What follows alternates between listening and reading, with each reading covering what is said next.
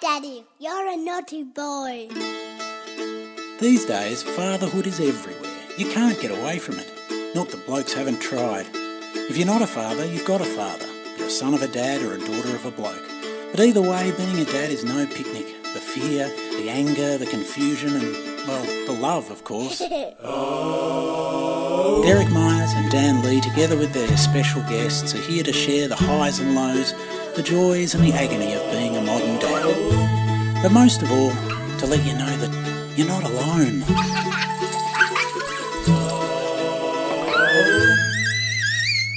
Well, there it is, Derek. Oh, my God. Who are those screeching children? That's one of my rascals. We made it across. We're across to our new show. We've done it. I'm so stoked. How the fuck do we live up to that jingle? Is it a jingle? No, it's a theme song. Why am I so nervous, Dan? No, so am I. We've done thousands of episodes. We've played Wembley. We've done it all. Why am I shitting myself? Well, that was a classic Derek hyperbole there. Oh, can we talk about soccer? No. Hey, No, The never. intro. What do you think of our new intro, folks? It's pretty good. I seriously, it made me go, oh God, that's we've got to live up to that. We've got to try to, but then we've got to be very careful here not to take ourselves too seriously or try too hard. Well, that stuff, to me, that really unleashes the tension. Yes, Surely. I hope so. Unless that's the exact sound of a courtroom in Moscow or something like that. Yeah. Okay, welcome everybody. Yeah, hang on to your hat is what we're called. Hang on to your fucking hat. Yeah, we probably need to shout that at the end of our theme song. Yeah, I think so. Hang on to your hat, which, of course, is the advice Derek gave me and the impending birth of my second child. I said, Derek, what the fuck do I do? There's another one coming. And he said, hang on to your hat. Yeah, shout out. Was advice given to him. Definitely. Shout out to my old mate, Matt McBride, who, when I asked him, I said, oh, fuck. What do I do? Give me one piece of good advice. I'm having a baby. Yeah. And he said, hang on to your hat. And it's really the only... It stuck with me. It's the only advice you can give with confidence. Yeah. Because anything else is sort of speculation and who knows and it might not work. But hang on to your hat. Hey, yeah, it's better than run for your life, isn't it? Run for your life. Oh, Jesus. I tell you what, 2 babies makes you want to run for your life. You know, like as we discussed on our bridging episode a bit, but wow. We need to get a 3 baby. In our extensive production meeting just a minute ago. Yeah. We come up with a philosophy for the new series, the new style, and that is to get advice from people that are doing it harder than us or have been through more than us or historically further on in the process and try and help somehow get advice, not give, but get, what do you call it? Well, I think we're mine advice from others to help. And we're at least committed to helping people to not feel so alone. Whether or not we're of any use to people in parenting techniques, I don't know. But we can at least go, holy shit, it's a difficult thing. It's the hardest thing you'll ever do, and it brings up all your weaknesses, your personality defects come straight to the surface especially when you got 2 kids. What the fuck do people do when they've got 3 kids? What the absolute? I can't wait to get a 3-kidder in here. Yeah, Dan, I want to know. Then you'll have that horrible thing mental? when you've got the terrible flu. Yeah. And then you've got to sit with someone who's much, much sicker than that. And it's really annoying because you can't even complain about your flu. Yeah, that's right. I got a bit of a sniffle. Yeah. Yeah, that's right. Complaining about your cold in the cancer ward. Exactly. It's not looked at very empathetically. And if you've gone in there with a cold, you're a bit of an arsehole. True. Yeah. And Format. So Let's go. There's a lot of people who, like my wife, is one of the third child accidents. Like people have 2 kids close together. Yeah. Then there's a third 10 years later because they were not paying attention. Oh. And they go, holy fuck! How did that happen? But I was too old for this bullshit. But that's not the same burn as 3. Like doing 2 but having true. 3. That's true because that's a different kind of burn. The first got to 2 hurt. bring up they're just like us. Yeah. Let's face it. When let's do the maths. the traditional people going, oh, you poor thing, you accidentally had a baby when you were 40, right? And that spoiled everything because you were going to retire and go to the Bahamas. I nearly got rid of these ones. Exactly. But that's like same shit, being old and tired. That's what we're doing. Being old and tired is a problem. Yeah. It's a big problem. Yeah. I wonder if I wasn't 3 in a more- row, it fucks you. Like, of all the 3 in a row people that I've spoken to, they go, 2.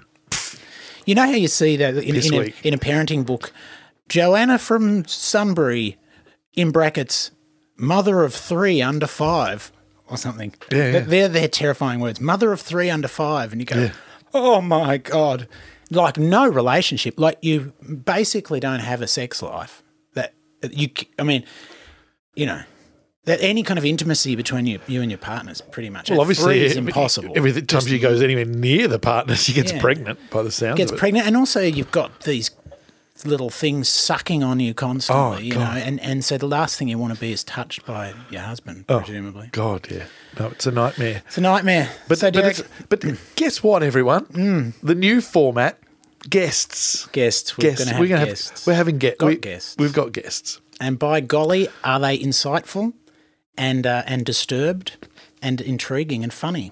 Yes. And later on today, we have Scott Edgar, who you might know from Tripod, the musical comedy duo, who's also an illustrator and has done all sorts of stuff. He's also a father of one. An amazing inspiration. Enjoyed chatting with him. We'll get to that later. So great. That was good fun. So we'll be playing that shortly. Yep. In the meantime, Derek. I've got an idea for a segment, right. But we're going to pretend that it's not a segment because that's daggy, apparently. It's a way of legitimising us bitching and moaning for a few moments before the main interview. Yeah, and we've got to try and reel in just us sitting for an hour and a half talking about ourselves. Yeah. And it's sort the only of time I get to talk about myself. Focus it down. But that's not true, actually. Sorry. Every week, every episode, Danny and I will stump up with our moments that we think were moments of great parenting that we've done. The not great observed, fathering moment. Great fathering moment. I haven't got one. Have you got one for this week? Just kidding. Have you noticed the great fathering moment is usually followed really quickly by the worst fathering moment? Well, that's it. Because you get cocky. You're like, I'm a fucking genius. Look at me. I don't know how to bring up children. Yeah. I should have 10. And then you idiot. Whack. I'll do another one. Yeah. Fucking hell. And then you're slapped back to reality. Exactly. Yeah. Put Go down. on. What about you, Derek? So that's it. So Have you had a I think, moment? I've had a moment. I think I'm a great father this week. You're right. When you're thinking about your great fathering moment, you think of 10 really bad ones as you're running through the history of the last week. It's like reviews. But I'm wondering whether, knowing that I have to talk about a great fathering moment, I know it's going to sound shallow, but maybe during the week, maybe I'll do some more good ones because I'll be wanting some content, right? Some positive content. Some positive content. Oh, I've got to somehow come up with something. So you're maybe I'll do something good. Harnessing your narcissism to be decent to your children. Yes, I want my customers to like me. My listeners to like me. So therefore, all right, I will do something. Right, I'll bloody pay attention to the child for a second. But Father of the Year. Get out of the basement. Come and talk to me. I hosted a bunch of 11-year-olds in this very studio recording a podcast. Wow. Well, what are the chief concerns of 11-year-olds these days? Well, identity. Yeah, right. Internet safety, all sorts of things. Wow. That's number one. You've got to contact the parents and go, are we cool? First names, no addresses, no saying the name of the school. All this kind of stuff. Whether or not that needs to be kept super safe or not for an audio thing. Yeah. I don't quite know much how the bad internet works, but I imagine that voices aren't something that people use to choose their victims. I don't know. Right? Victim choosing. But I'd rather just know identification. Right. Yeah, sure. So there's that. But I got him in here, and it was always going to be a bit of a shit fight. And I was up till midnight last night editing it. Really? And It was all right. It's Was this amazing the what sort they of- come up with. This was a birthday activity. This The was part of birthday the- activity. So So they can then keep like a... they like shot a- the shit out of each other in the park with laser tag. Right. Baby Tom got the laser tag set. Yeah. Right? And then Fiona's a big birthday baby, my wife, and Right. she's gone back to Kmart to get another 2 guns because she reckons it would enhance the experience. Wow. So there were 6. Oh, you don't have to go to a place anymore. No, you can just you can buy the equipment and do it yourself. You can. Kmart have got them. Oh, wow. Right, so it's Right. $39 for a pair of these things. Thank you, Kmart, for sending that gift pack to our show. Yes. This is a cash comment without cash. Do you know, why do they call it laser tag and not just blow the bastard up? Well, Because they're trying to appeal to PC. all the PC thing, aren't they? parents, If it's yeah. laser tag, it's okay. It's not a military exercise. It was pretty amazing doing it in like the kids running around, hiding behind trees, pew, pew, pew, classic Yeah. stuff, and doing it in a Northcote Park, Right. the Northcote Park, like All Nations, and Yeah. just the kind of judgments and stuff. But Yeah. every fifth dad would stop and go, "Where do you get those?" Yeah. And you go, "Yeah, all right." Try stopping kids from having guns. They don't look like. Well, it is tag, like it literally is. If Yeah. those laser beams weren't in a pistol type thing and they were more like a Star Trek phaser, they look like something from Star Yeah. Wars. So Yeah, yeah. it doesn't really matter. Anyway, so I hosted that and they ran around like The good thing is it sort of cuts down the bickering because. But I know it's part of their development. The trying to work out the rules, like kids playing together at that Yeah. age, they're always working out rules. It's like fucking the high court. And that's why you've got to try and kind of let them sort it out as much as possible, right? Exactly. This takes a bit of that out of there because the thing detects whether you've been shot. You don't have to admit it. No, you Right? But they just... still fucking cheat. Yeah. I saw them behind a tree. Yeah. Turning it off and on again to reset all their injuries and stuff. And I saw them all. They were all doing it. And then they'd run up holding their hand over the target bit, the electric target. Yeah. But it's like, all right. But then how they sort out the cheating is what counts. Anyway, they played laser tag, had a sleepover. Everything was crazy, tired and sugared up. And then they came in here in the morning to do Tom does a fortnight podcast every weekend where he really just stooges me into letting him play Fortnite on the big computer here at the studio. He legitimises his Fortnite playing by having a podcast to go with it, Yeah, and I legitimise that because I'm so proud of him to be able to think so clearly and evilly. Yeah. Yeah.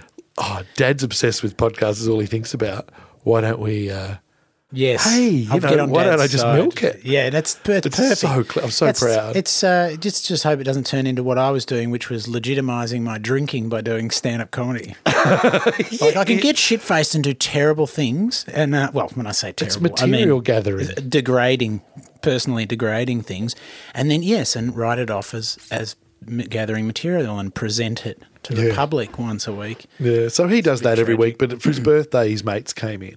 And that was very interesting dealing with a bunch of kids that aren't yours because you get to see the different talents and the different ethical positions and they're all pretty close. Now, did they all say please and thank you to your standard of, were you, because No, I don't even hear that you shit don't care? anymore. No. Like my brother reckons that everything comes back to please and thank you. Like you can tell a lot about a kid and their parenting by whether, like if a kid just comes up and goes, I'm hungry, give us it.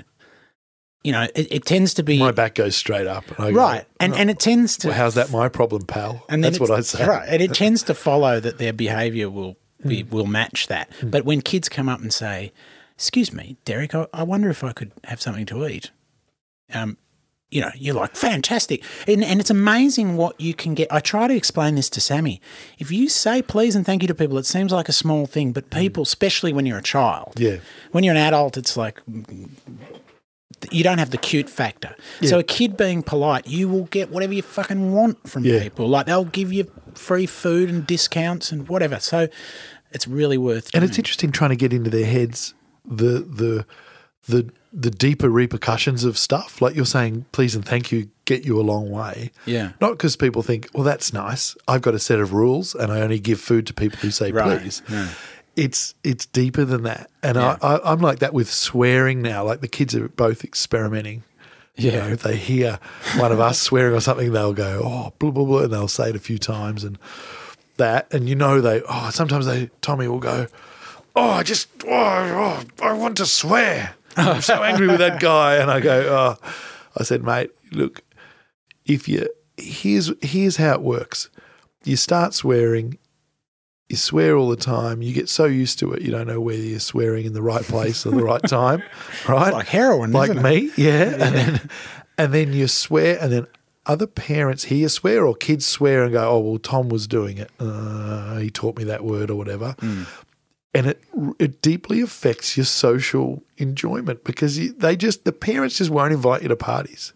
Yeah. So But they, you have they to- might but take in- they but might take a party to Luna Park. They go, I'm not taking that horrible little sweary kid, right? Yeah, but the reality is any kid with any, like, he's going to know when not to. You don't barrel into your mate's family's house and go, oi, fuckhead, get us a drink. No, I know, but kids dob and Oh, yeah, it's just true. like, well, just Very tone true. it down and make sure. And it's the advice I give my wife. We're going out to a wedding. You and tell I say, your wife to not swear it's so much. no, but it's like, Now, darling, please don't call the groom a twat again. no, it's the drink, it's the booze thing. It's like make sure there are two people acting stupider than you and don't befriend them because it all goes wrong because they act together, right? And I pitch- started and- using and- that on the kids. They'd go to a kids' party and they're going to be sugared out of their brains and acting like Yeah. dickheads. And I've actually said to my daughter, right, Clover, when you're at the party and everyone's being crazy, I want you to look around and make sure there's two naughtier kids than Yeah. you. And then within that, you can do whatever you want. So pitch your obnoxiousness at the third rung from Yes, the top. always the don't be third. the top rung. You can't be obnoxious. and second's no good because the top one will cling to you. And you'll cling to them and you'll be the team and it'll be worse. Yeah, so it's not about learning to be polite and generous. It's about better masking of your demonic sugar high intent. Exactly. Yeah. Now we've got to move along. Yeah, we do. So here's I'm just going to play a little snippet of what the boys produced in their podcast. Yes. It was pretty funny. And you've got all the I might even put an parental, outtake in there. You've got the parental, Yeah, what do you call it? Consent. permission, consent. I do. Hi and welcome to Tom's Fortnite podcast.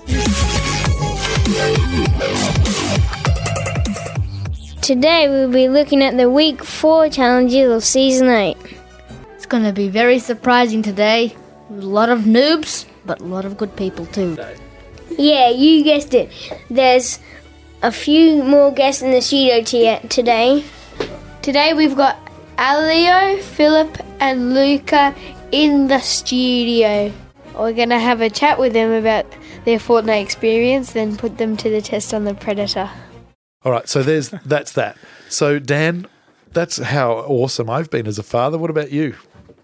Yeah, not so good actually. Though the last couple of days have been okay. I mean, anyone who's listened to that last episode we did of What Now and bridging episode into this will know that I was having some trouble with my anger. That something happened after the second kid and I think it's because she's screaming and that makes him behave badly. Yeah. So he's starting to realise that she's impairing his sort of main characterness, you know, his central sort of place in the family. And we're constantly telling him to shut up. So, be quiet. We've just got her to sleep. Yeah. And so then when she's screaming and he's dismantling the wardrobe, I go from 0 to 100. Yeah. And so I've done a lot of examining my own upbringing as a result of this, the kind of, I don't know, it's been a bit of a whirlwind. And as a result, I'm able to keep it together a bit better now. But last week I had my sort of adult meltdown when I was left with both of them because Missy had a show somewhere. She had to go. No, she went to Sydney. She went to a wedding, right? So I was left with the two of them, and it all just kind of perfect stormed. Oh God! And I was doing that thing. You got to be very careful of the narrative you tell yourself because you start thinking along those lines of these two are just going to be terrible forever, and I'm going to be stuck like this, and I'm never. You start catastrophizing. Yeah. And this is another thing I have to be careful of as a parent in terms of my relationship, is that I don't just, because we have a very honest relationship.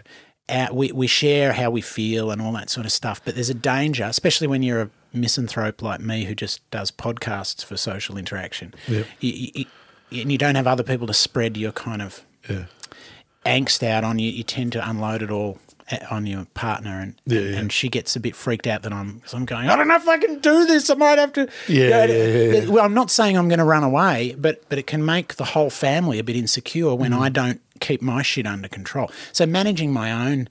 And is that your job as a father? Like, is that the traditional father thing to be this rock? And we were talking, but we were talking about that too. And I feel like I kind of need. And this comes down to maleness too. There's this interesting stuff about being brought up with a sense of masculinity being kind of all a bit toxic and a shame at my maleness and my masculinity and my sexuality.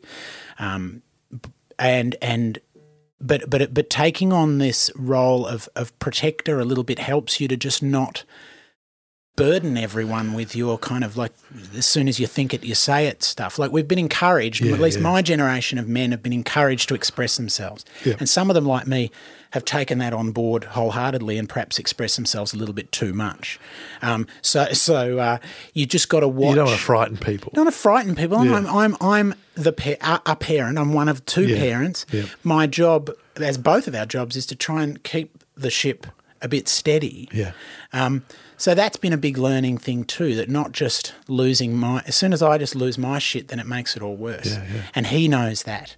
So I did look, I got a bit angry with him because he wasn't going to sleep, or he's singing out in his room and waking her up. So he's got this loop going on, and I go in there and I go, I remember it. And I go, listen, right? Yeah. I don't want to get angry.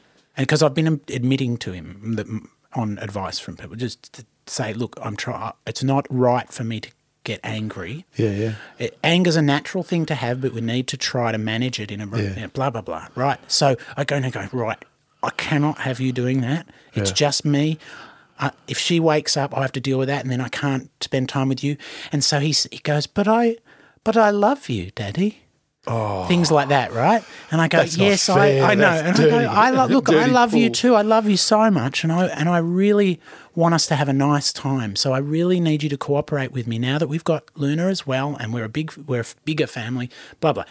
Tell me some stories. So I lie down with him on the bed and I tell him pirate stories. Now, do you promise that I'll tell you a couple of stories, but we need to? We've had hours of reading, by the way, prior to this. Do you promise that you will try to relax and go to sleep after this? Of course, Daddy. I don't want to get angry either. So I tell him these fucking... Have you ever tried to tell an impromptu story under pressure like that? Yeah. I don't know. There was a fucking pirate on a boat, and he went to a place where there was another fucking pirate or something. I don't know. It's so hard to be intriguing, you know. Yeah. And and then Luna's screaming again, and so I say, all right, now please try to relax, and I'm turning the light off. That's fine. He promises me he's going to, and I go in there and sort of rock her back to sleep. And then I hear this crashing around in his room. Room. No. Now, he hasn't just got up and turned the light on or something. Yeah. So he's ignored all the stuff we just did with each other. I love you, here's a pirate story, blah, blah, blah. I come in there and he's dismantling the bedside lamp and putting it under his pillow. Oh, no. So you got electrical wires. Yeah. You got fucking... Who puts a lamp under their pillow and in their bed? Who puts live wires in their bed? Why would you be doing this unless it was to try and destroy me? Not exactly what I said, but it was along those lines. It was like... Why? Yeah. Why? And he's getting and then he got a bit upset about that, and then and then I calmed him down again. Luna's asleep. You know what he said to me? I don't want to be your little boy anymore. Oh no! He said to me, I don't want to be your little boy, and I was like, right, terrible. Good night, and I just left. Yeah. So that was the peak of my. I thought I can't. I don't know how I'm going to cope with this. Yeah. But of course, then talking about it with people, Dr. Higgins, my father-in-law, I went and spoke to, who was fantastic, who we'll have on the podcast soon, I hope, to talk about. Just quickly, all what sorts of did he matters. say? Like, what did he say? What was the take home from? Well, first of all, he said it's very important that you don't feel too much guilt about this and start beating yourself up and just focus on the negatives, as we were touching on. Like it's very easy to focus on the one time when you blew your lid and not on all the other good fathering you do. Yeah. And because you get this narrative up then that you're shit and all that sort of stuff. And just that you're not alone. You're not alone, and this is a really hard time. You've got a 6-month, 7-month-old that's really dependent and having trouble sleeping, and an older kid who's going through this sort of sociopathic narcissism that's natural, that I should be able to deal with in myself by now. And so then he's responding to being not, number one. Yeah. By being difficult, and that's hard for anyone. So just hearing that from someone who's, had his kids and has got grandkids now, helped a lot. I had a weird little tool for that kind of stuff, and it wasn't deliberate. Trust me, because it wasn't pleasant. Because I'm a guilty of bad disasterizing, right? Like really bad. Yeah. There's 100 things that I don't say about what I'm worried about with the children, especially when they were the age of your kids, that I wouldn't, for every one thing I would get hysterical about. But bad disasterizer. Yeah. And when I was in that depth of going, this is fucked, and I would attempt to logically go, well, how hard is it to stand here and talk to them? What do I want to do? Go back and look at my iPhone in the lounge room? No, it's the right to do that I'm fighting for. Right. It's not. I'm not that desperate for it. And then my mind would involuntarily go into a scenario, a parallel universe where I'd lost one of them. Right. And I would go, what are you fucking complaining about? Yes. So the kid wants you to tuck him in for 4 hours. The biggest thing I got from this experience and talking to people and reading things was that we have to do work. Children are an invitation to do work on your own shit. And if you're a catastrophizer and if you're not handling these things, then that is a big part of you've got to sort that stuff out in yourself. And if you grow as a person, and you not only become a better parent, but you're modelling to them that it's okay to not be perfect.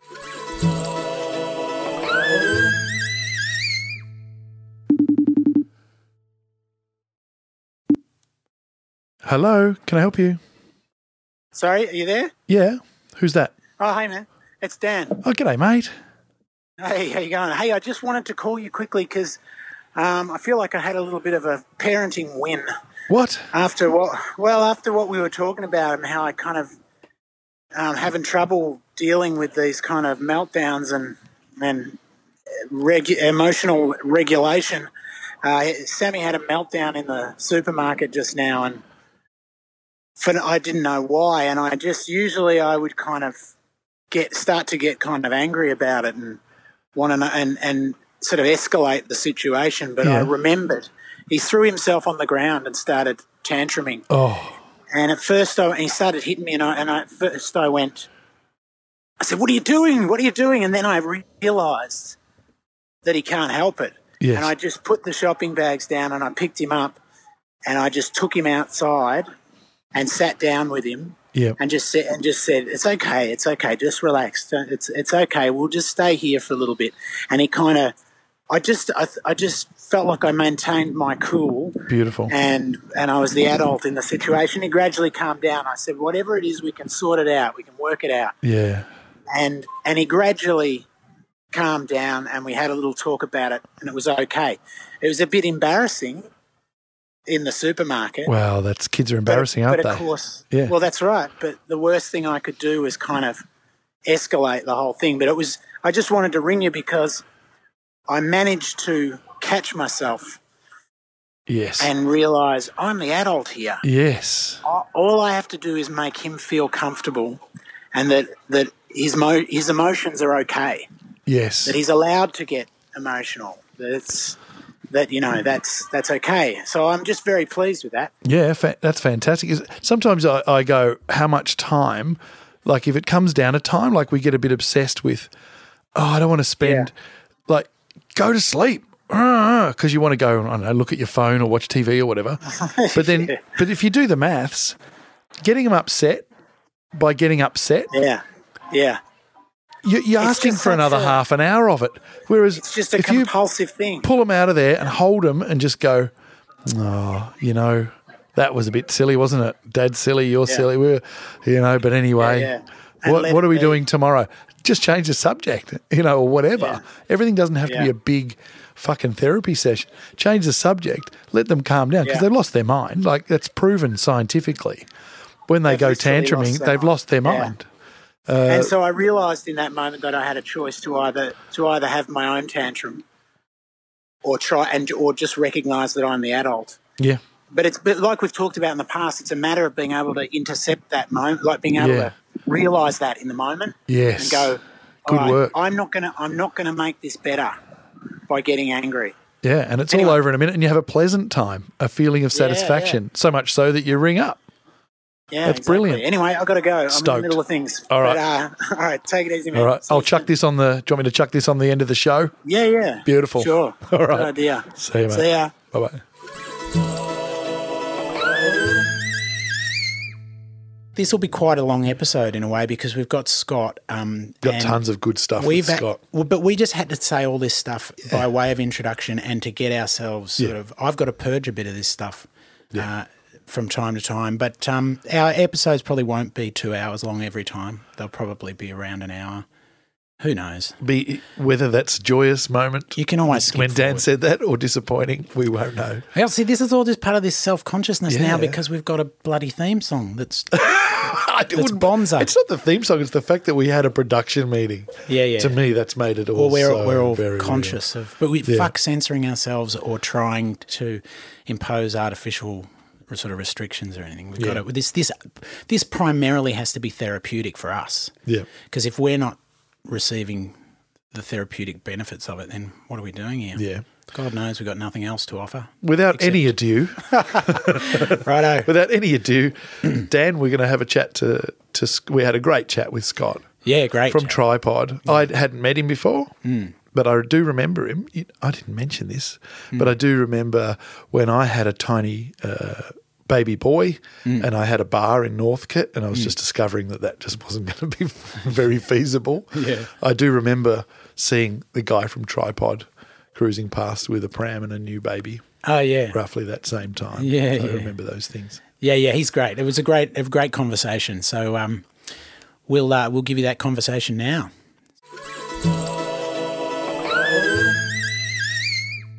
This is Scott Edgar.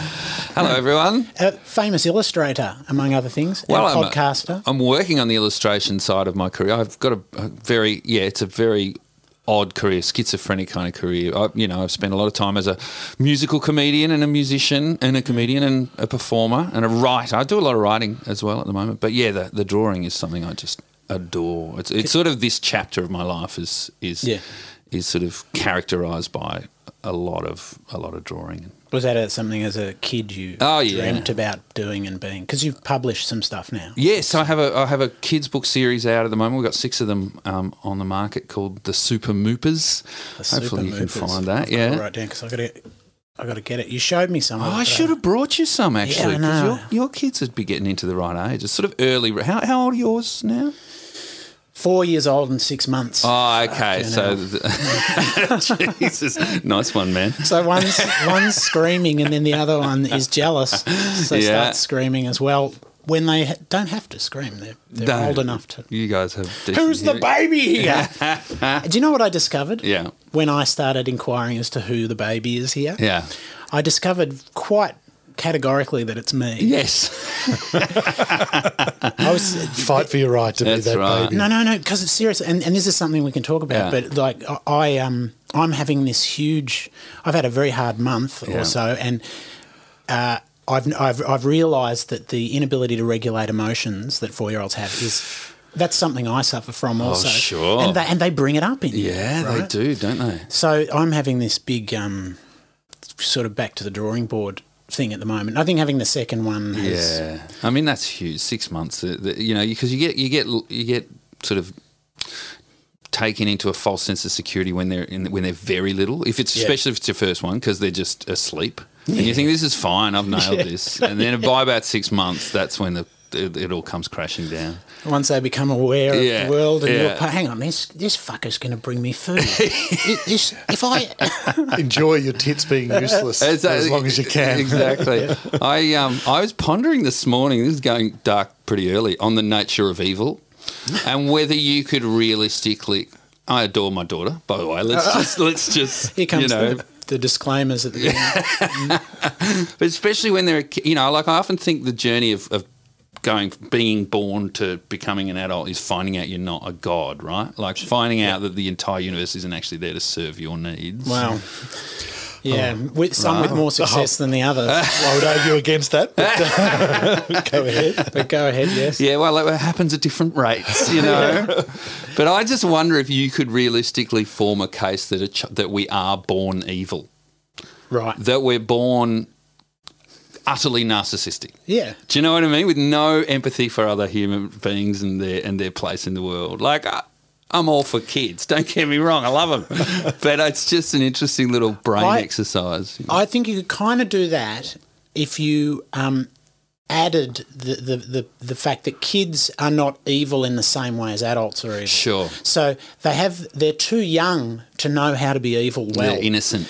So evil. it's like innocent evil. So they don't kind of pull people's fingernails out in some room somewhere for kids. No, for some abstracted sense of... But given the right circumstances, that'll come naturally to them because of that narcissism and that stuff. So you're suggesting that perhaps, that's even more pressure on me to try and civilise them, to bring it, to show them the good in the world. Well, it's not just that, but also consequence. Like, honestly, empathy is such a big part of that lesson, isn't it? It's like if I do something like, so there's a few lessons, right?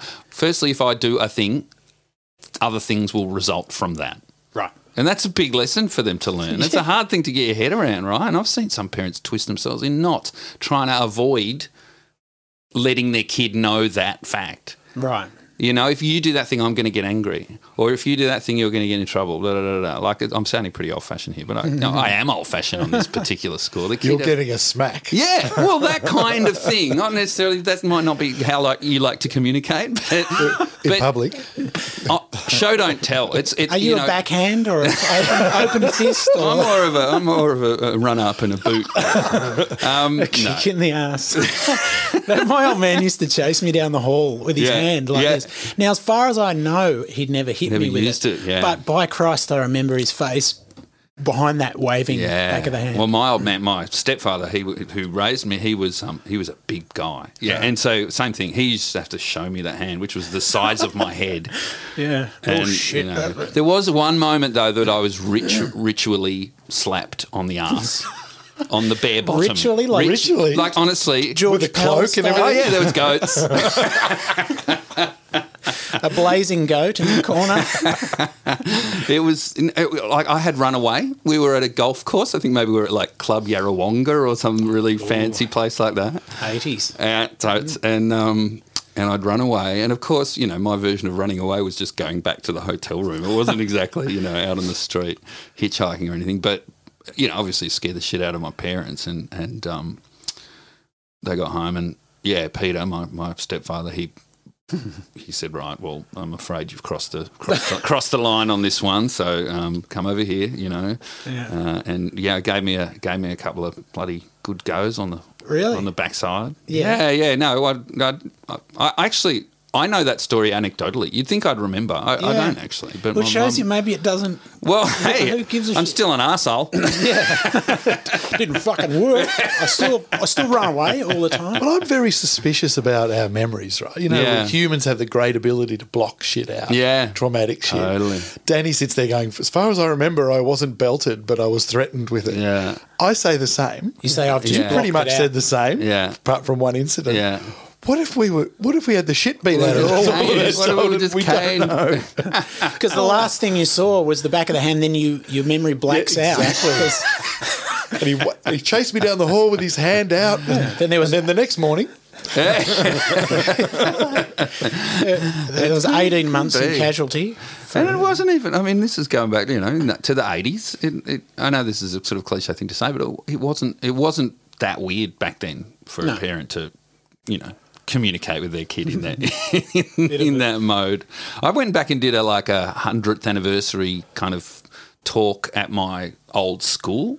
Like, it was this big fancy dinner. It was a private school. It was a pretty kind of rah-rah Rule Britannia kind of joint. And they had a timeline of all the major events in the school, and one of the major events was corporal punishment ended, and it was 1993.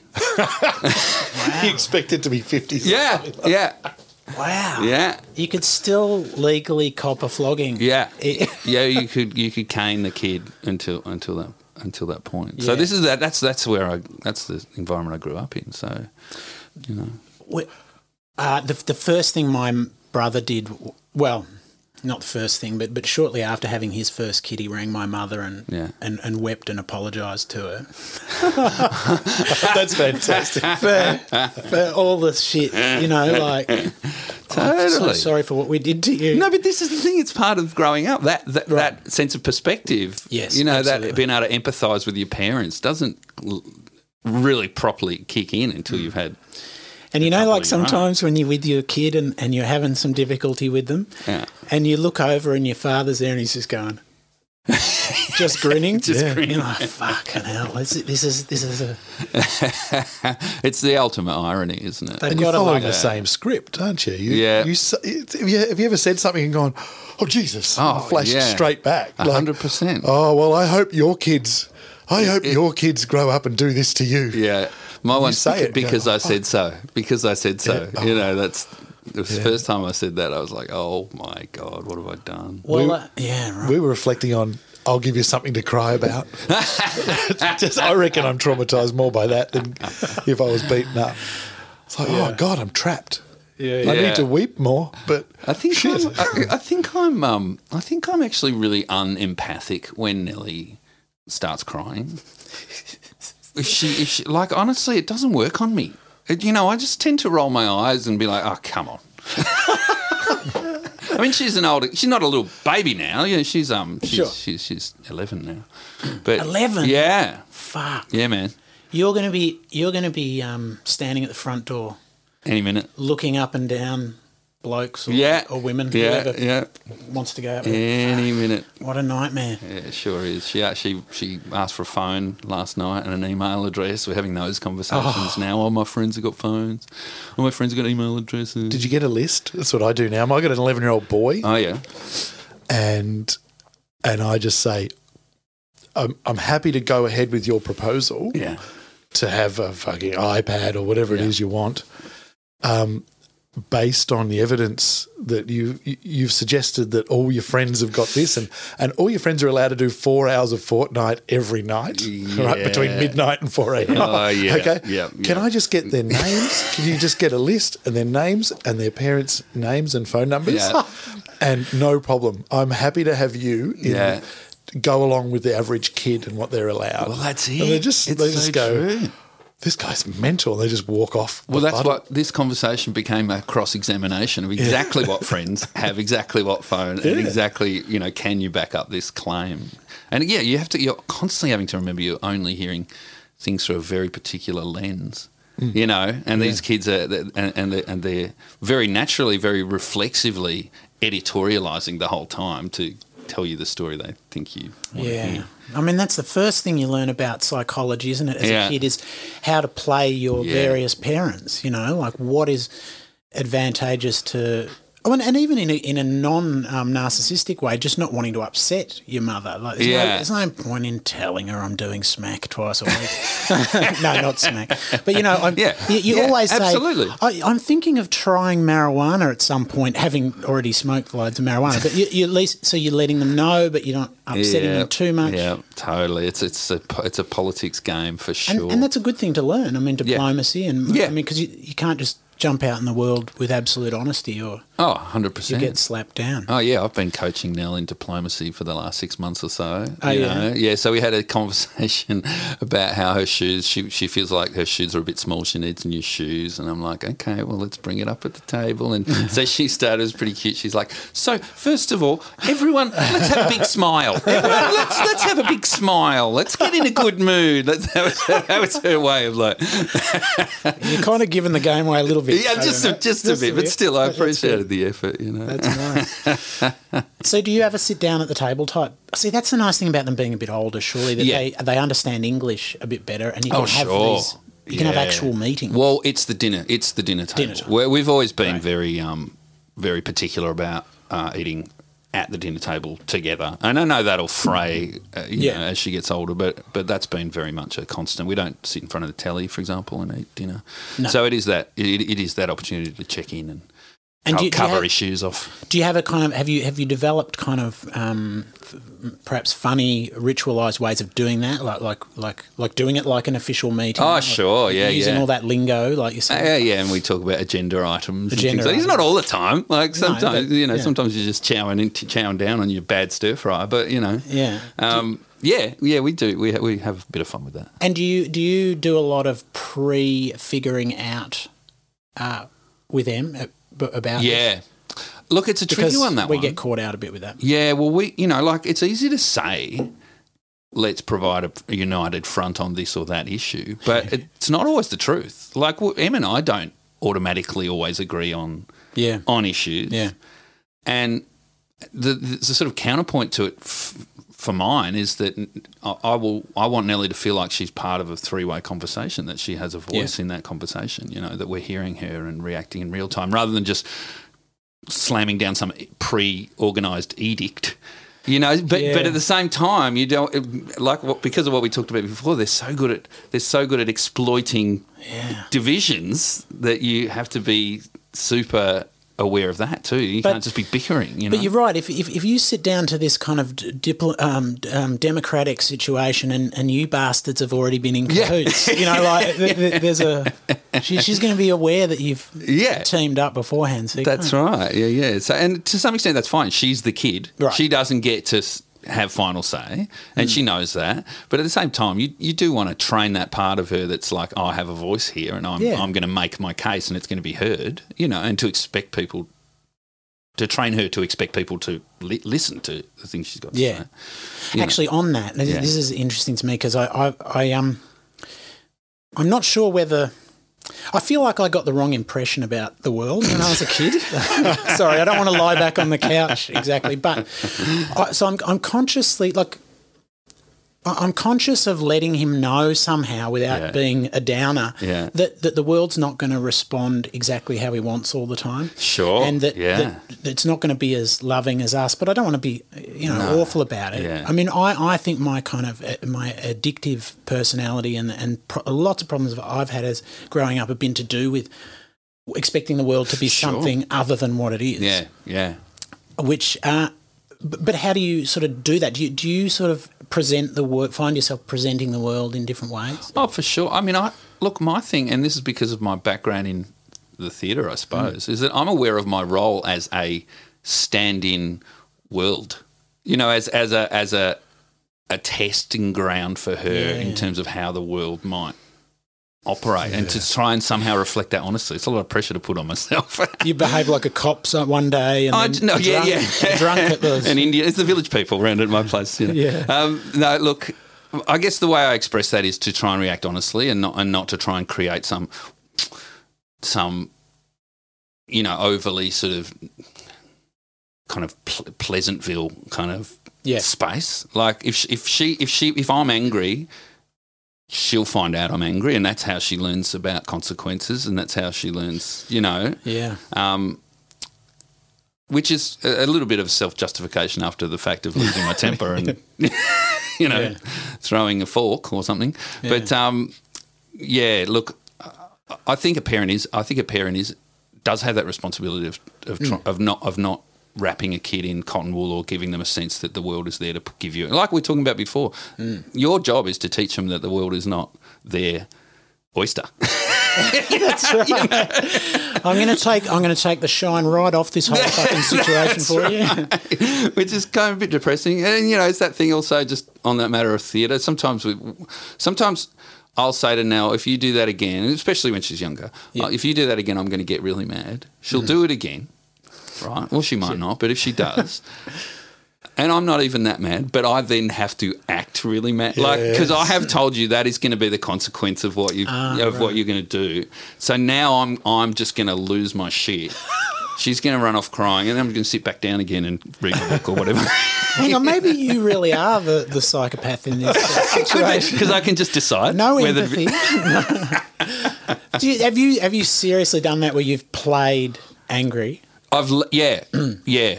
Just for because I want to follow through. Yeah, I've played up. Played angry. it up.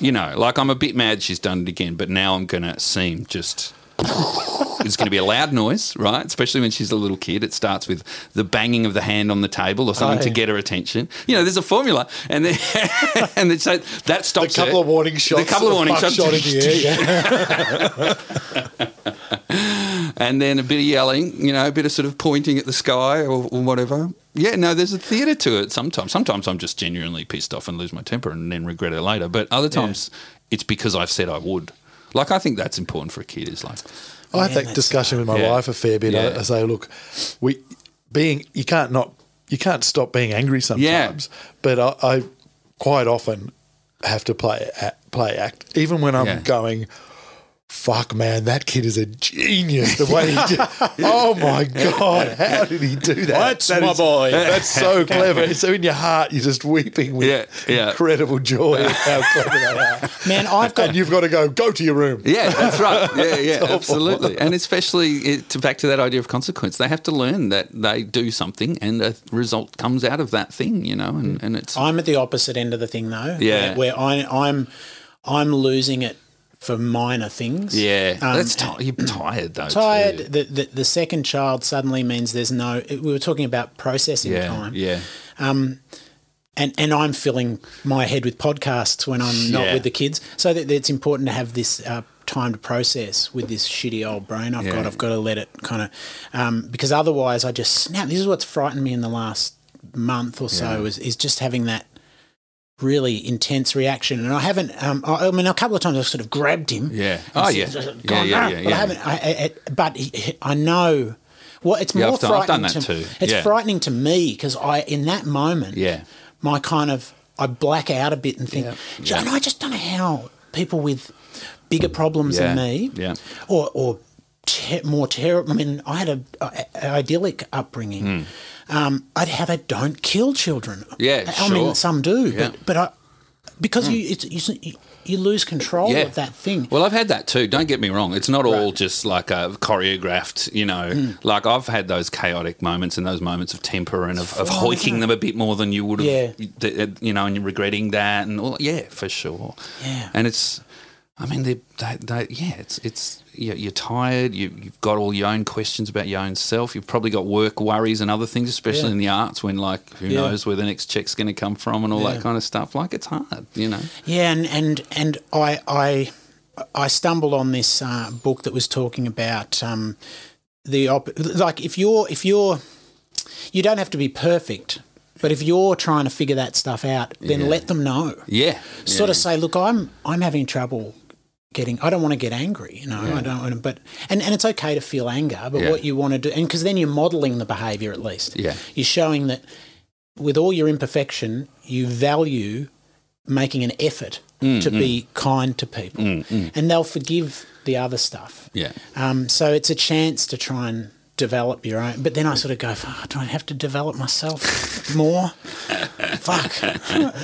But that's what they do. It never ends. Yeah, it never ends. Yeah. Well, that's the thing too about the opportunity to grow up for our kids. Yeah, totally, 100%. Yeah. And like it seems simple. It seems obvious once you've got a kid and when you see it happening. But that idea of that they model themselves on what they see, it's massive. I've been thinking about that a lot recently, in particular as regards, I've got a little girl. I was growing up in a very patriarchal, arguably deeply misogynist environment.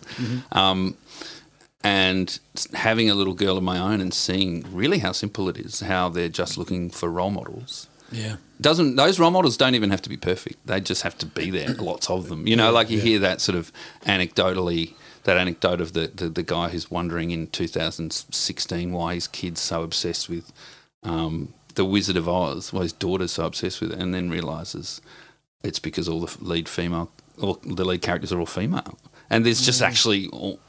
It's just there's a paucity of that. It's not that it's this great film. It's just that even if one's this a kid witch. just didn't have these role models to look at. And now I just burst into tears. All when the I said, dudes had something missing. That's right. And I used to cry at father films, but now I cry at girl role model films. So like Captain Marvel, I can't see Brie Larson posing with a 7-year-old girl now and not just ball, you know, or AFL, women's AFL players, same sort of thing, you know. Yeah. It's such a... We get this with Missy all the time. Sure. Because, you know, like, you know, there's a lot of female musicians who, at least, though she's starting now to get people who say, my mum loves you. Yeah, I get that. I got that. There's a certain point at which I got that.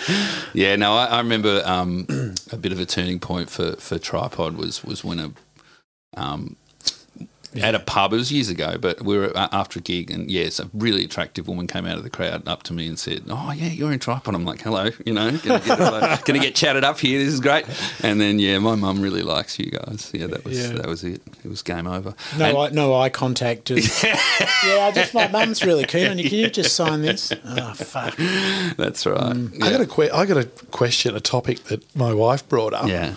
I said you were coming in, and she's a children's librarian. Oh, sure. And she started hammering me, going, "Well, why don't you?"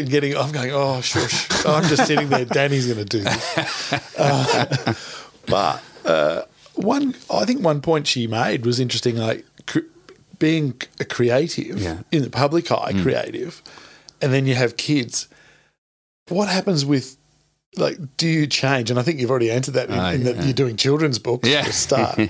But you start censoring and stuff like that. Like even doing this, you go, oh, hang on a minute. Whatever happens, the kids are going to hear. Yeah. Well, if they listen to last season, they're going to know a lot. Your kids are going to know a lot about see behind the kit. What you got up to in the noughties and the 90s. I was confessing to trying to be gay. There was lots of stuff. It's working at the peel for them to hear. But anyway, it's a few things. Like I'm only tangentially in the public eye, especially these days. I've been lucky to have a career which has sustained me as an artist, but not been too heavy on the sort of fame side. There's a little bit of it, but not enough to really, fuck me up. Bug you. Yeah. But still, firstly, we're really careful of Nellie going on social media, especially with her name next to it. Like I don't want people Googling my daughter just because they know my work. Yeah. So that's something we have to police a little bit and are kind of quite paranoid about. And as far as the material, there's some I don't think there's as much self-censoring as it does change your politics a little bit. And so there's some stuff, there's some songs that we've done over the years that I just don't necessarily get behind anymore, as a bit of an older person who's, and the whole environment, the whole world's changing. But there was one song that I still dig, and it was and it was called "No Daughter of Mine." Yeah. And it's this very sort of I know it. I listened to it. Right. So it's about like duality. It's about the way men see women as this kind of virginal, pure, no daughter of mine. But then it goes into this cock rock is going to be a sex machine. Well, I decided not to ask you about that song because I was like, oh, do we really want to? I haven't seen him for a while. But I love it because it is such an odd, conflicting, contrasty, odd song. Yeah. But I don't know that I would play it if I knew Nell was coming along. And the boys they don't ask to play it anymore. Yeah. Even though, well, Yoni has. Yon's got two boys. Yep. Yeah. So even though I stand by the politics of that song and what it's saying, I don't want to have to answer the questions about it. Yeah. Fair enough. Yeah. Bring it back when they're 18. Yeah, that's right, when it's twice as relevant. Do you know that thing about how Well, the media and the public, because with Missy and I and the kids, we kind of had a lot of discussion about what we're going to, how they're going to be seen. Because, you know, a lot of people, famous or otherwise, don't ever put pictures of their kids on social media at all or anything like that.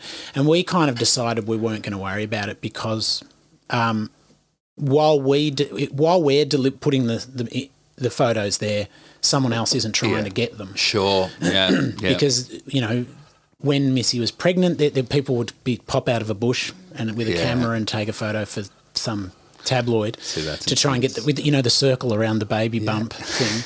And it's like if you just give them the photos. So you drew your own circle for them. There you go. There's the circle. I just send the media photos of me naked all the time. They're not running. What are you doing? You're not running the photos, guys. But it's true that if you put photos out there, and even like so when the baby's born, the management will go, well, let's put a photo here so that it disarms any desire to try and get that. And I totally see the sense in that, especially at that level, you know, when there's that level of interest. But it's interesting because also it's like podcast, this stuff, well, pretty much will be impossible to erase from the global mind, and so anything you put on is, and who knows what that means in the future, you know. But then you can also go, well, in another 10 or 20 years, there's going to be images of everyone all the time, everywhere. Like it's not going to matter. Yeah. But then, another 10 or 20 years, it's an interesting kids will be suing their parents, for using their image. It's possible. And I've set up an anti-suing system. It's quite for your kids. I cannot be successfully sued. Oh, really? Yeah, it's called being broke forever. I like it. But watch out. You've got your kids signing contracts all over the place. NDAs. No, just don't have any money. They're not going to bother. No. What's this, Dad? Oh, it's another contract. Hang on. All right. I will not. But there must be a cut-off age. Like baby photos, all right, no one's going to go, hey, that's quite clearly that. No, that's right. Well, I was saying no one's going to recognise. There's a time when it's a person. When does a baby become a person? 3, 4, 5? When they're recognisable? But also it comes back to that question of like when do they get to enter the world of the internet and have their own internet presence and their own kind of life. And you don't want to be like your 24. Song Lingering Dad. You don't want to be floating around their bedroom door constantly trying to check what they're fucking doing on their phone. I don't know how I'm going to cope with that. I don't know. Because there's suddenly this little gateway to all the horrors. It's Pandora's box, isn't it? Yeah. And how you...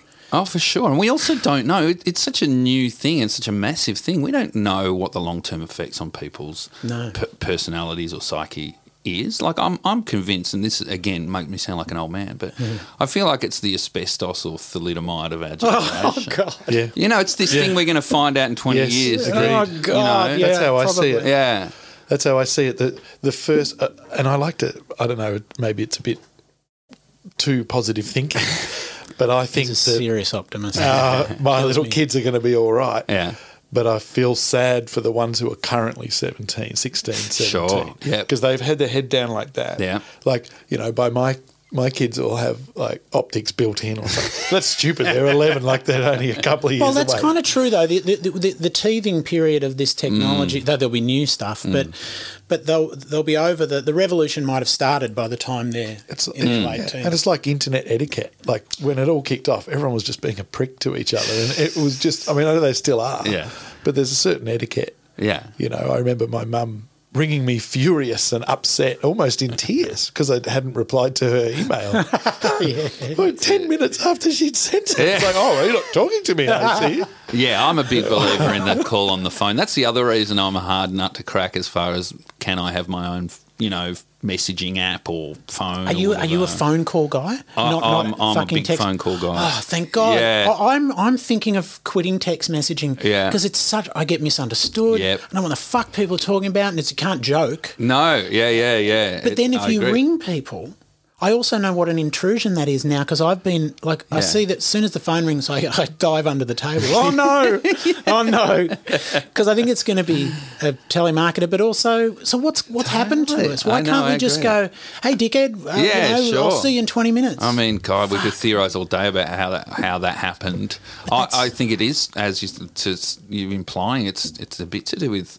It's so easy for us to get scared of random things, and now we've managed. Because it's a slightly cowardly thing. When you look at it, it's a slightly cowardly thing to send a text rather than phone call. Absolutely. Right? So and that's really seductive. So we just go down that path. I think that's the truth, and that's flipped over now to that being the norm. Yeah. So it's an invasive thing to call someone. It's like you ring someone who's 28, and they'll be going, What's happened? Has there been an earthquake or something? Yeah. So I think this is one of those cases that may be what you're talking about, where we won't know. Like, I could see how that can severely affect us in the future, because in a world that's losing nuance by the fucking, where it's just the shortest pathway to something, and that worries me. So it means that in social interactions, it means people won't be able to do any joking around anymore with the sort of overt extreme political correctness stuff as well. It's taking all that out of it. Yeah, totally. And we are evolved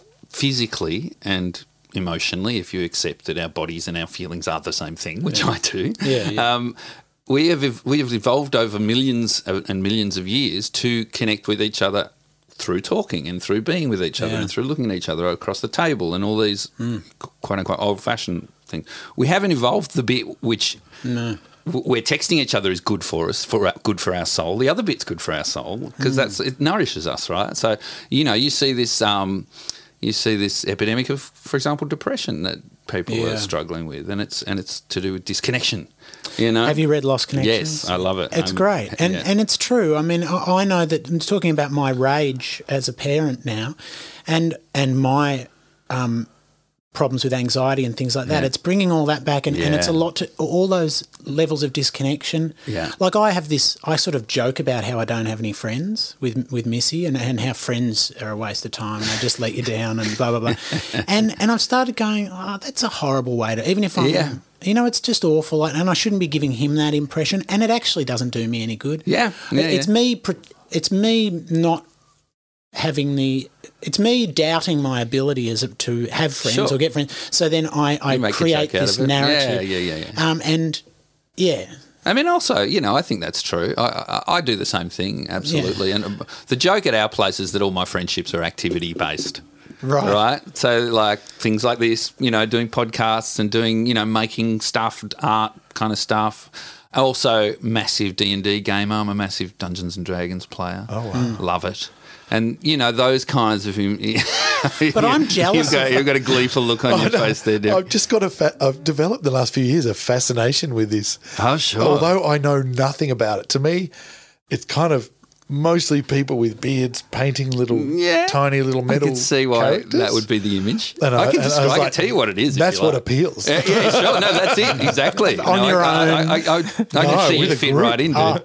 Yeah, absolutely. No, it's a storytelling game, D&D. You're sitting around a table and you're improvising a story, and one of the players at the table is the sort of facilitator of that story, and we'll put the situation forward, and the other, however many, 4 or 5 people, are characters in that situation, and they talk about how they would react in that situation. And then there's a framework of rules about it, like dice and numbers and fun kind of, if you use this particular weapon or cast this spell, it's going to do X amount of dice worth of damage, or all those kinds of... So you need that stuff to keep it under control. That keeps it under control, but what it also does, it keeps it in a common framework.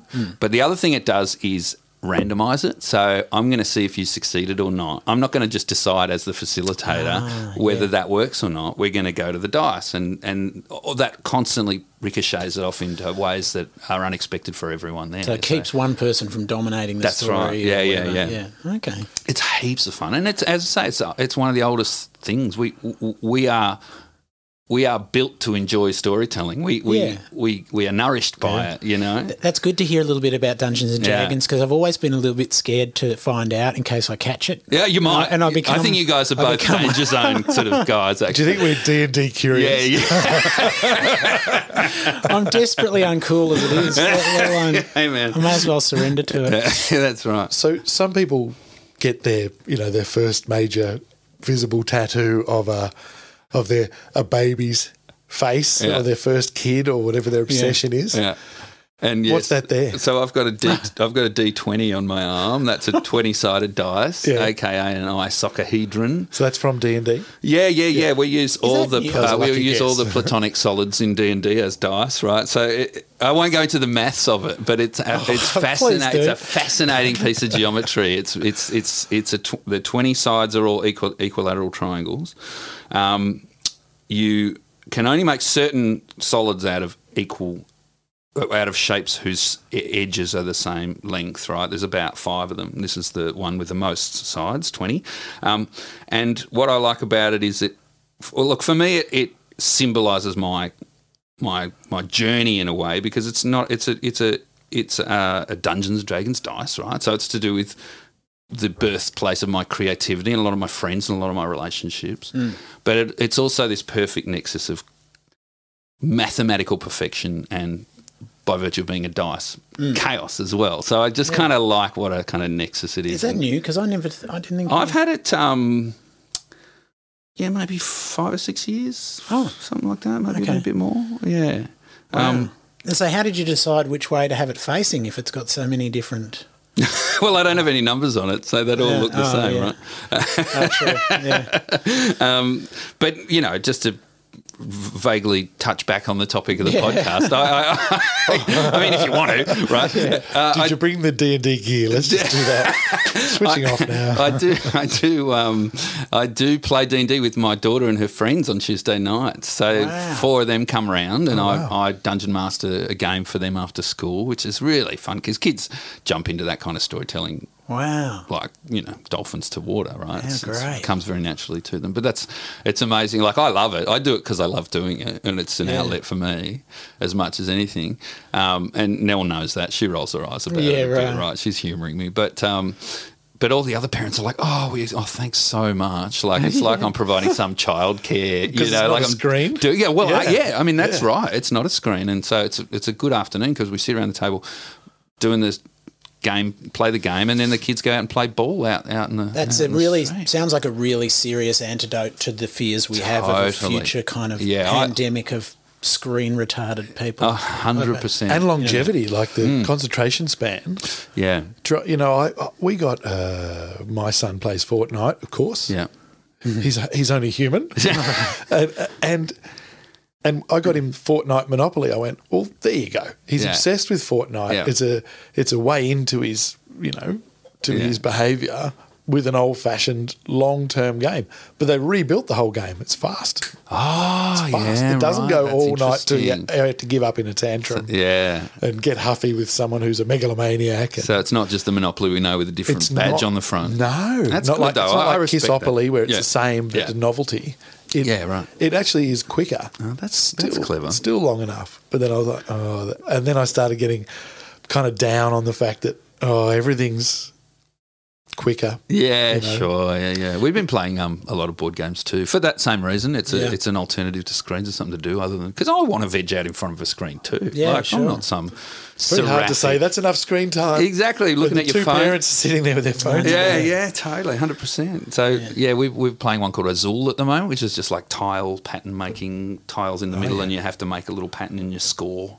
You score well if you do it well. Yeah. Nelly and I kill a bit of time. I don't want to be kind of not enjoying the place where I'm at, but I look You forward can't wait to... till... I can't wait. Well, I look Yeah. forward to when we can do such things. That's 'cause it, yeah. I've still, Luna's she's 6 months, so there's the upside for her is that she doesn't move at the moment. Like you can keep, though she's starting to crawl. Yeah. But Sammy's still a little bit young to quite...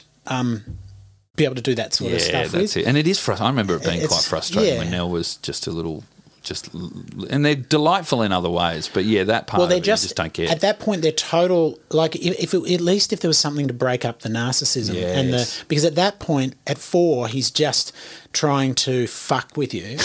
Like that's what his job is to see what you'll do if you know. Yeah. But then once you start to get a concept of narrative and things, and you can start to do that a bit more. And You're going to love it, mate. I know the policy. We actually had a meeting a couple of weeks ago and went, right, what's our prime policy? And I went, well, what about if someone comes in as a confident dad, we bring them down with fear of the future and stuff like that. And if someone comes in half broken, we bring them up. Bring 'em up. That's So let's it. just, That's just put everyone on the the same glorious middle. The Welcome glorious to the middle. I was at the pub with a friend who's he's probably he's late 30s and he's about to have his first kid. And I said to him, this is classic your mate's having their first kid sort of talk. Hang on to your hat. Yeah, hang on to your hat sort of stuff. I said, mate, you will regret it. You will regret it. There'll be times you don't regret it. The regret will pass, but there will be moments when you're deep in that moment of genuinely, wholeheartedly regretting it. You're not alone. You know, you're not alone. We've all had that time. We all had that period of like, what have I done? What have I done? And you need to hear this. You really need to hear this. That's what we're trying to do with this. Yeah. I want to be honest about not coping as much as coping, because there's so many, and women do it even more. Well, blokes you don't hear much from generally. It's changing. But women will do this. There's a bit of a parenting Olympics, you know. It's like breastfeeding Olympics. Everyone else is perfect. Everyone else is perfect. But I really need to hear about when people have grabbed their kids slightly too hard and thought, Christ, what could I have done in that moment? Because the worst thing is feeling like it's... Feeling alone. Yeah, totally. 100%. Yeah, something got me right through.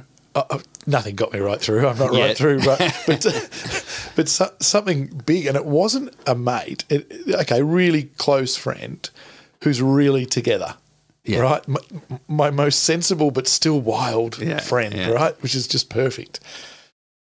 He didn't come to me and say, "Wait, this is how it's going to be." Right? There was no advice. I just remembered a moment when he said to me, and he'd had a little girl and everything, and his eyes were kind of devastated and broken and apologetic and guilty at the same time. And he just said, I just hate her. Right? And that just resounds on and on in my head, 100%. And now everyone's but that allowed me when it was my time to know, if he can go through that. Absolutely. And he doesn't have, he's like most magnificent dad ever. Sure, but you just go, right, we're all human and we're all just kind of trying to deal with it as it goes. Well, one of the best bits of advice I got was when she was very little, a friend of mine I was making an album with at the time said to me, the good times don't last, but the bad times don't last either. And that's wise words for life. Sometimes with dizzying speed. Like I fucking hell, Sammy and I will be, it's like, have you ever seen a cat freak out from the toy it's playing with? Sure. So Sammy and I, everything will be lovely. Yeah. We're having a great old time. We're talking about stuff and laughing, and then 10 seconds later, it's, what are you doing, Raph? And we're on the opposite sides of the room from each other crying. Yeah. And like the way a cat will freak out at the ball it's playing with and be in the corner. Yeah. And I don't know, that swinging, that emotional bloody swinging. On. I mean, I'm constantly repeating to myself, okay, just get through this. Something good will be around the corner. It gets better. Yeah, it totally gets better. And then it gets worse. And then it gets better. Because you're approaching the teen years. Oh, yeah, man. So that's the other thing. I don't know how to play that, because it's easy to sort of jokingly say, oh, she's a girl, she's really going to turn on you, she's going to be like, absolutely. But, and this is probably, I'm sure it's true, but what worries me is Nellie's often there for that conversation. People very blithely sort of cast their kids. Are we programming them to be? I mean, it's okay to be horrible. I have a very specific memory of Mum. I used to fight with my sister a lot, and I have a really specific memory of Mum talking to, and I was a little kid and talking to a friend and going, she used to. It was part of the conversation. Oh, they fight all the time, and I don't expect my parents to go around in a cone of silence or anything, but I do specifically remember the feeling of like, that's my permission. That's what we do. We fight all the time. Well, you become what the story. Yeah. You tell, right? Yeah, so That's this is what I'm interesting. thinking about the teen years, is that I'm ready for anything, and I can see how she would turn, and that's the story as old as time. But at the same time, I'm really conscious of making that the mould that she now feels like it's time to step into. Yeah. You know, I don't know. I don't know what the answer is. No, but you're right, and because we have to stop ourselves. You get so used to talking while they're there when they're babies too, and then they start to. Yeah. I remember noticing him not playing and just listening. Sure. This creepy. It's like when the machine becomes. It's like Skynet becoming self-aware, and I go to Missy, don't look now. But he's listening to us. Do you think he understands what we're talking about? It's so true. And the other thing is, when they're little, you don't have time to bloody talk when they're not there. So you have to do all that coding and spelling words. The day they learn to spell, that's your marriage falls over. You haven't got to. You have to learn sign language at that point. I'm terrified because everyone we know splits up after the second child. Like, so many people we know, they just go, fuck it, I'm out of here, because it's too hard. And their relationship. Yeah. And I can feel that, and I've been speaking of telling yourself a certain story, I was talking to Missy recently and said, basically I realised that I'd been telling myself that story. Yeah. I've been getting a lot more worried about us. Because there's this sudden drop-off there's just no time to talk to each other. Yeah. And then you start thinking about all the people that have done that. Yeah, totally. Is that the reason you've got one child? You know what? I wouldn't rule that out as part of it. Like, ultimately, I would have liked two children, but I'm not in charge of the relevant machinery. So, and Em very much just said, one's enough. Yeah. We like her. We're happy. Let's not rock the boat. Which is a sort of a timid approach. It's a risk averse decision. Essentially, is what it is. You know, and I'm still in two minds about it. I think in some ways it's sad for Nell that she doesn't have a sibling. You know, especially thinking forward and getting into morbid territory. But you know, Em and I will both be gone one day. That worries me. That's, you know, so I'm still conflicted about having a single child, but at the same time, she is a great kid, and we haven't gone into that intense time of the second kid, and you know, and that's from the perspective of someone with siblings. Like, she's going to grow up not having brothers and sisters, and so that's like, you don't want to diminish her experience. I mean, totally, that's a good, and Is there a different toolkit that you go in when, like, okay, there's a time when you know, everyone's different. They might go, we'll have another one, nah, fuck it. You know, so at a certain point, is there a toolkit kind of thing that you got to develop to have an only child so they don't turn out like that only child you knew? Yeah, absolutely. That's why I'm scared of it. My dad was an only child. Yeah, my mother's an only child. Right. Yeah, you kind of go, ooh. Yeah. But is that true? Is that true classically? It's... In the I can think of heaps of examples of only children that I problematic? are problematic in one way or another. But then again, you can get heaps of examples of Massively creative people that have siblings that are problematic in one way or another. Confirmation maybe bias. Exactly. Maybe it is. Yeah. So do you get you could just get the kid from next door to come in and play with her toys. Well.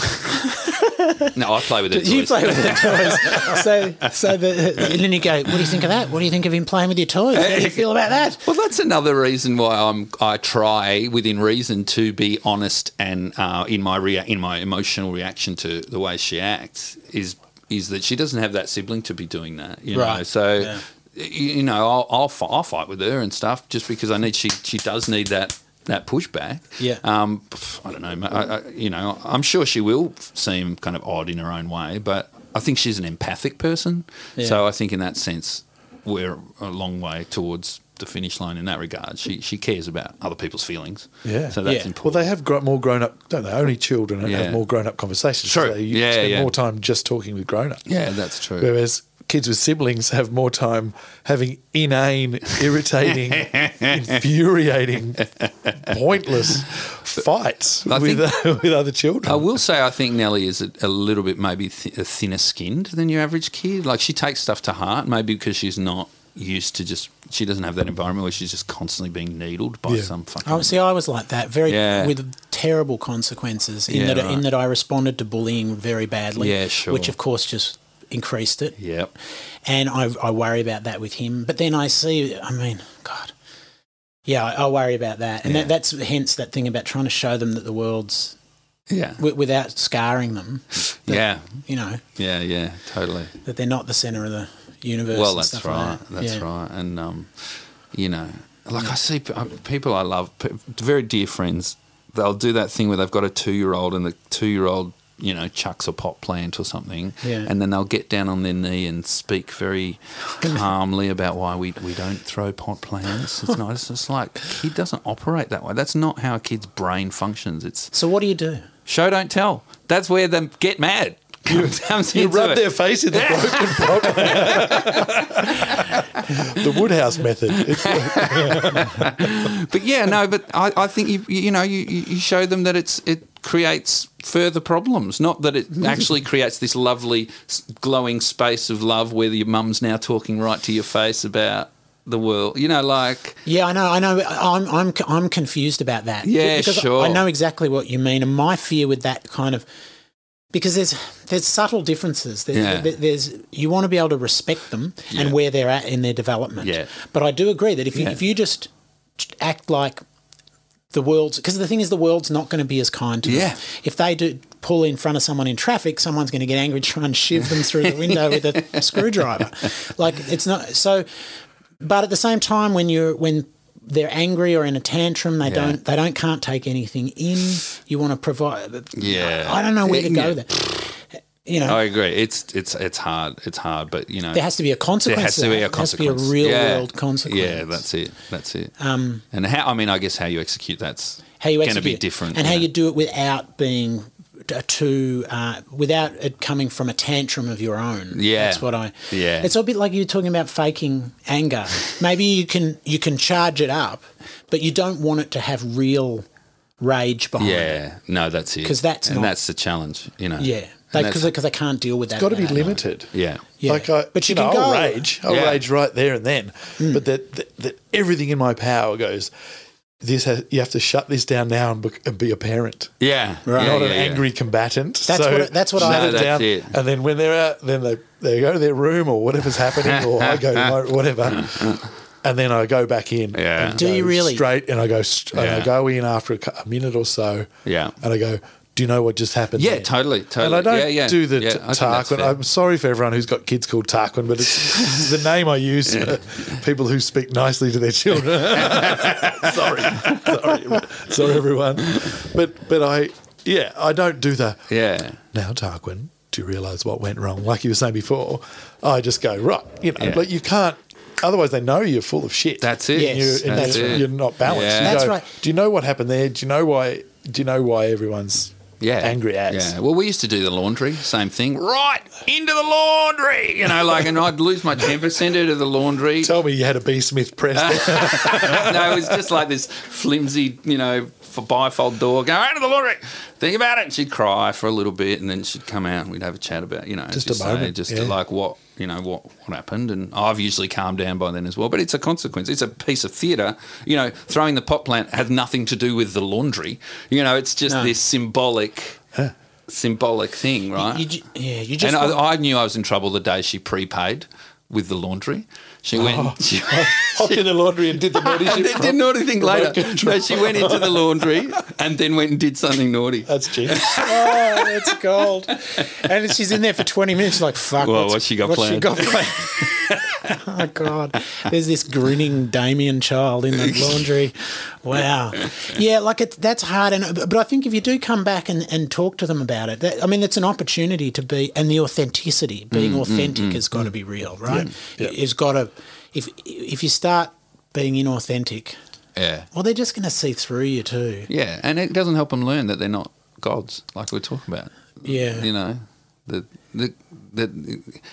the consequences of that action are, you know, not scary or upsetting in any way, then why wouldn't I do it again? It's so hard to get that right Yeah. though when you're in the red. Yeah, Because sure. because so all I can try and do is, because I can't apply these measured things Yeah. until I can control myself in some way.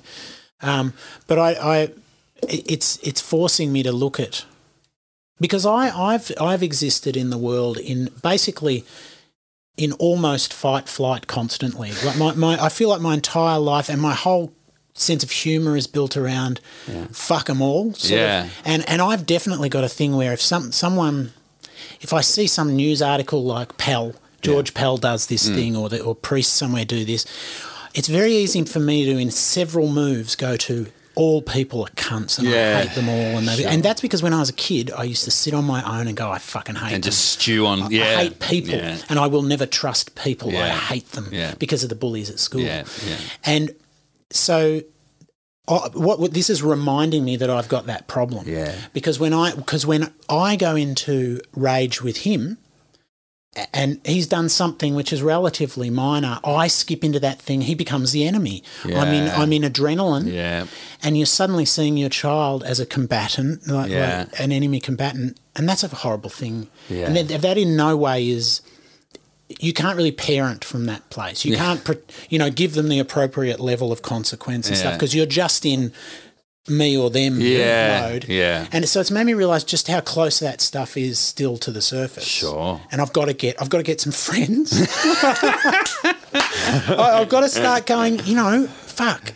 This is because that's another form of narcissism. Yeah. All the world's out to get me. Yeah. And I'm the only, although I don't, I think I'm deeply flawed. I know that. So it's not like I'm going, I'm better than them. Yeah. In fact, it upsets me that I'm just as human as everyone else. But my point, I suppose, is that this is all an opportunity. Yeah. To grow myself and understand that stuff, so that at very least, I can model the way you can work with the shitty gear you've got. I don't know. Well, I'm very conscious of sitting here and going, I've got it all worked out, and this is how this is none of my big fat opinions. I think we've all been in that place of fury and anger and lack of control. I don't think that's something you should necessarily. I mean, we can all improve, of course, but you shouldn't just think of that as just you. Like, we're all there. No. But it's this invitation to grow, and to figure some shit out. Well, next season of Hang On to Your Hat, we'll have you back in, and you can, if you're up for it, and you can. I'd love to. This has been good, and we can see where the confidence levels are going. Because you know what we're going to do. The one after, and the one after. We're going to grab little bits of what people said the time before. Oh shit! And we're going to. You could have told me. We're actually. This is another open production meeting. We're making this up right now, and then we can play it back to you when she's 16. I already regret it. I already regret everything I've said. Before we're done, though, can we talk about go to the books? Sure. Yeah. So call it spruiking or call it I'm interested in the books. So if you can, at the moment, there's a bit of a tricky framework around this, is that the books have moved to another publisher right as we speak. That's going on. So I hope they're still on the shelves. I'm not exactly sure where they're at in terms of distribution, but I think you can still get them, and they're called Super Moopers, and there's 6 of them. I've written them. I illustrate them, and they're written by my dear friend and old sort of performing colleague, Fiona Harris, and also Sally Rippon, who wrote the Billy B. Brown series and Polly and Buster. So she's very much connected and well known, and a bit of a rock star in that kind of kids book world. In fact, my daughter's met a zillion entertainers in her life, and the only time she was ever starstruck was when Sally Rippon came over to visit. She was about 5 maybe at the time. It's like 6. Andy Griffiths. Yeah, totally. He's a fucking rock star. Yeah. So Nellie, once Sally left, it was a few years ago, and Nell was jumping up and down in the living room going, I can't believe Sally Rippon came to our house and touched one of our cups. That's fantastic. So, yes, it's a really strange kind of Mr. Many village of these odd kind of elfin, colourful creatures who have a community, and each of them's got their own malfunction. So Nervous Nelly is, obviously too nervous and timid for, that provides an issue for her in life. And Dramatic Dom just can't take anything in a chill way, and etc. And these characters who are like 7-year-old kids really live in this very odd sort of mushroom village that I've just absolutely adored drawing. They're kind of these domes they live. I won't go into the details of the houses, but it's beautiful really, illustrations. Oh, thank you. Like I was amazed that you were that accomplished and great illustrator with all the other stuff you do. I don't know. it. You must have developed that when you were a kid a bit. I've always loved drawing. Yeah. That's kind of one of my first loves, actually, Yeah. and I've had an amazing, enjoyable career away from the drawing, but it's really fun to come back to that now. And what I'm finding is a lot of the same principles apply, really. Like at its fundament, a lot of these art forms have the same kind of decision making at the very heart of them. So the time I've spent as a musician and as a comedian and as a writer hasn't taken me away from the drawing so much as nourished it in a different way in terms of knowing what it is I'm trying to achieve. My years of insane alcoholism has really helped my playwriting. I wouldn't be half the writer I am today without. So they're called the Super Moopers, and there's 6 of them out at the moment. We're working on putting out another 2 soon enough and kind of relaunching the series, and I sure hope you can find them out there because they're very charming, and they're for kind of early readers, so they're for prep age, I suppose, sort of 6, 7. Well, actually, if you've got a younger kid, you can just read them to the kid, and they're designed for that too. So they've got lots of little hidden details and a little sense of the world that's in them, so you can see other characters from other books in the backgrounds and the little community and sort of get to know that little village and little features. And your fans will be getting younger, so you can feel forever young. Well, one thing about Tripod is that our fans went away and had kids, and now they're starting to come back with their kids too. Nice. Which That's is lovely. That's the same with Missy. Yeah, totally. All that stuff. Yeah. And some of them have even met each other at Tripod gigs. That's Oh wow. Yeah. Amazing. Life goes on, eh? Doesn't it? Sure does. Yeah. Well, I personally feel much more hopeful now. Not quite so, terrified. Yeah, it's terrifying. Thing being a father. Well, yes, and it's perfectly logical. Yeah. To be terrified. Yeah. You'd be an idiot not to be. I want to do it well. I don't want to just go to the pub. Well, I can't drink anymore, so that's why I'm trying to be a good parent. Dungeons and Dragons is your next addiction, my friend. Trust me. I can feel it. I can feel it coming. What's happening here? Yeah. Sweet. All right. Well, thanks for coming in. Beautiful. Thanks a million, Scott. Real pleasure, guys. And we'll catch up with you again some point down the road. And I'll regret everything. Find out if all your ideas work. And your podcast. Yes, Perfectly Good Podcast. Perfectly Good Podcast. We're on a break at the moment. We'll hopefully get it going again sometime later this month, I think. It's Tripod and Andrew Pogson from the MSO, who I will also plug his other podcast, Art of the Score. If you're interested in movie music, it's fantastic. So yes, Perfectly Good Podcast. There's 2 seasons of it out there. If you're listening to this podcast, you're probably okay with the idea of middle-aged blokes sitting around and having a chat. So yeah, and the seasons get shorter each year. Yeah, you notice that? That Christmas episode talking about Santa sitting on Santa's lap. I just wanted to quickly comment on that. And I can't even remember. Well, what you happened. said, or one of the guys, or you were first up to sit on Santa's lap. Oh, sure. And one of them gave you a shiv just in case. And I was like, and I remember, and it reminded me of taking Sammy to see Santa for the first time. So he's 3. Yeah. We're at the supermarket or somewhere, and there's all that commotion and all the bells and the things, and Santa's up there on the throne. Heavily disguised, and I couldn't help thinking, and he didn't want a fucking bar of it. Yeah.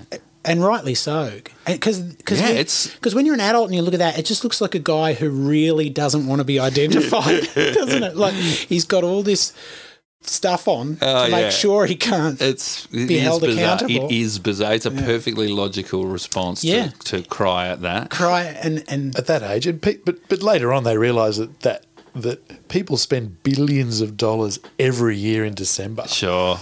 and give the credit to that fucker. To that guy, because I might get presents. But this is I frame it in. I used to frame it in D&D terms. To Nell, I'm like, it's perfectly reasonable to be scared of an elf king bearing gifts. Totally. Don't trust them. Don't trust them. They want something. And why is he so heavily? Why is he disguised so much? Like that's crazy. Yeah. It's all little red known flags. fact, Dan. I was the pancake parlor Santa when I was 19. Is that so? And that was a weird set of circumstances, maybe for another day. Weren't they Scientologists or something? The pancake? I don't know. I just got the job. Just got the job. You're 19. I just got the job. My girlfriend at the time was with the sort of children's entertainment world, and the agent, who was a magician with a bunny in his car. And this sounds I knew that guy. Went, we need a Santa. We need a Santa. And I was like, 19-year-old hippie living in Geelong trying to study fashion design. Went to the op shop, bought everything red and everything with fluff on it I could find, sewed up a Santa suit. Cotton wool. It was the worst shit. That is great. I only lasted one day. They went, can we have a different one? But it was... sitting there was the insightful bit for me. Getting there was weird, but actually sitting there and having people, very few children, but mostly teenagers and young adults getting their girlfriends. Go on, sit on, Sam. All right. Tough kick for a 19-year-old. It was just a weird perspective. I was Santa at a kinder once at Missy's mother's daycare centre, kinder thing, and coming out in all that and seeing them all just lose it, because I came out with the presents. And, ho ho, and they all cried. And they were excited. They weren't terrified because it wasn't this being served up to this throne. Like, I'm just walking out and talking to them on their level. But they were lead with presents, throw them in front of you. You could see this was going to be a memory for the rest of their life. The day Santa came, it was the best. Magical. A lot of pressure. Anyway. We could go on. We will next time. That phone call where you go, bye. See ya, you hang up. You must be in love. We are in love. All right. Cool. All right. Thanks, William. Thanks.